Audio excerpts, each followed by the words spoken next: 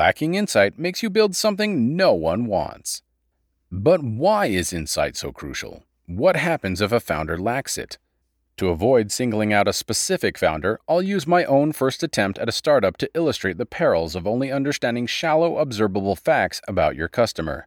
Back when I was a student, our student council organized parties at the school.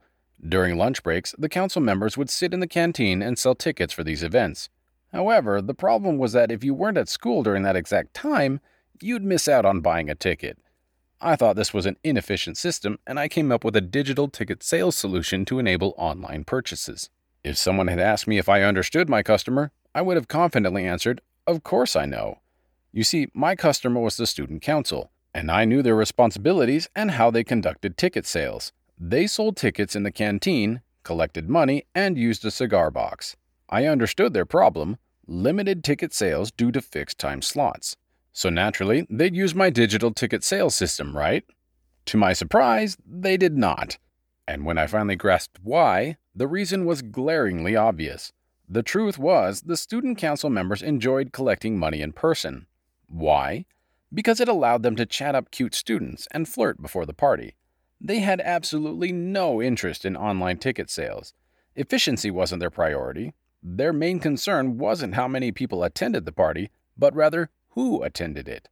And that, they believed, could be best ensured by being there in person. Unfortunately, I only understood the psychology of my customer too late, and my first startup attempt failed miserably. Granted, my own example is simple and lighthearted, but it illustrates a universal principle. Without truly knowing someone, we can't fully understand what they want.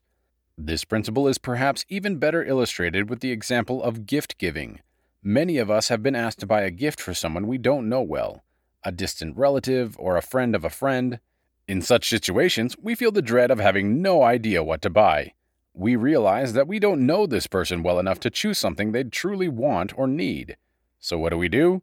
We turn to people who know them better, because those who have more insight into the person are more likely to hit the mark with their gift choice.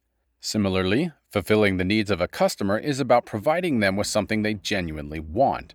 Make something people want is in fact the famous motto of Y Combinator.